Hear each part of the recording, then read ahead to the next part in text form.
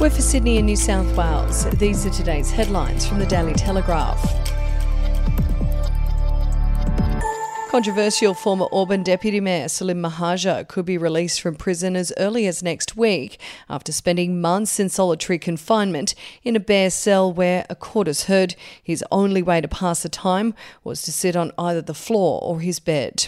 Mahaja raised his eyebrows in shock after he was finally granted bail on domestic violence charges this week, which will allow his release to parole any time from next Wednesday.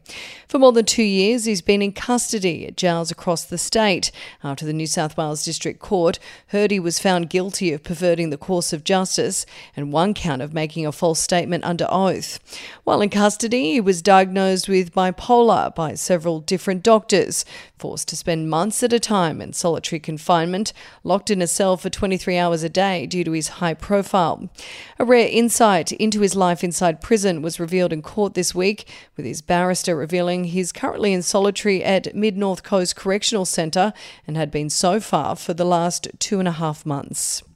And if you'd like to read more on that story today, you can take out a subscription at dailytelegraph.com.au or download the app at the App Store. Premier Dominic Perrottet realised his terrible mistake by having chosen a Nazi costume to wear to his 21st party on the night, with one guest recalling how he had offered to take it off during the event. The offer by Mr Perrottet was made to one of his Jewish friends who'd turned up to the 2003 shindig, a source recalled last night. The Jewish guest was Anthony Orkin, who is the Anti-Semitism Program Manager at the University College of London. Mr Orkin was not the only Jewish guest at the uniform-themed event, with the source also recalling the attendance of Jeremy Balkin, the New York-based Global Head of Innovation and Corporate Development at JP Morgan. Both were good friends of Mr Perrottet and involved in the Liberals. Mr Balkin was the University of New South Wales Liberal Club president at the time. It's understood no offence to the costume was expressed at the party. When asked about the reaction to his costume and if the Premier offered to take the costume off, Mr Perrottet's office referred to comments he made on Thursday that he did not remember exactly who was at the 21st. And we'll be back after this.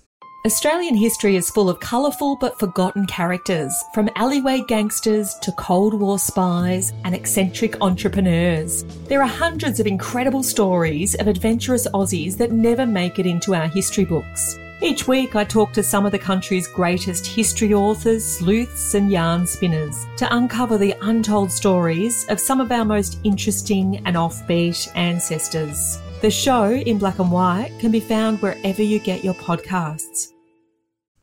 An aged care worker has been accused of defrauding an elderly, vulnerable client after she allegedly stole from her bank account on more than 100 occasions.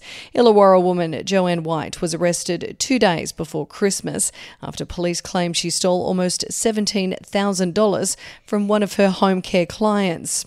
Police allege that on 130 occasions she accessed her female client's bank account but transferred the money to herself.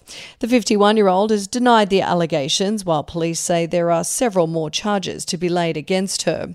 In documents tendered to Port Kembla local court this week, police allege White's alleged fraud began in January 2018 and continued until her arrest last month. And 8 owners of a Sydney apartment block recently banded together to sell off the airspace above their building for almost $1 million, and the idea is catching on. Rooftop property development specialist Warren Livesay estimates the airspace above strata unit blocks in Australia is an untapped $100 billion plus market. He's been selling Sydney strata rooftops and other unused space since 2008 through his business Buy Airspace, and calls the deals a win-win for all parties. He negotiated the deal for owners of the apartment block in Sydney's eastern suburbs to sell their roof space to a developer for about $900,000, subject to council approval. A development application for a rooftop apartment will soon be lodged, with the council and the sellers plan to use the funds to repair and upgrade their building and split the remainder between them. And that's the latest headlines from the Daily Telegraph. For updates and breaking news throughout the day, take out a subscription at dailytelegraph.com.au. We'll have another update for you tomorrow.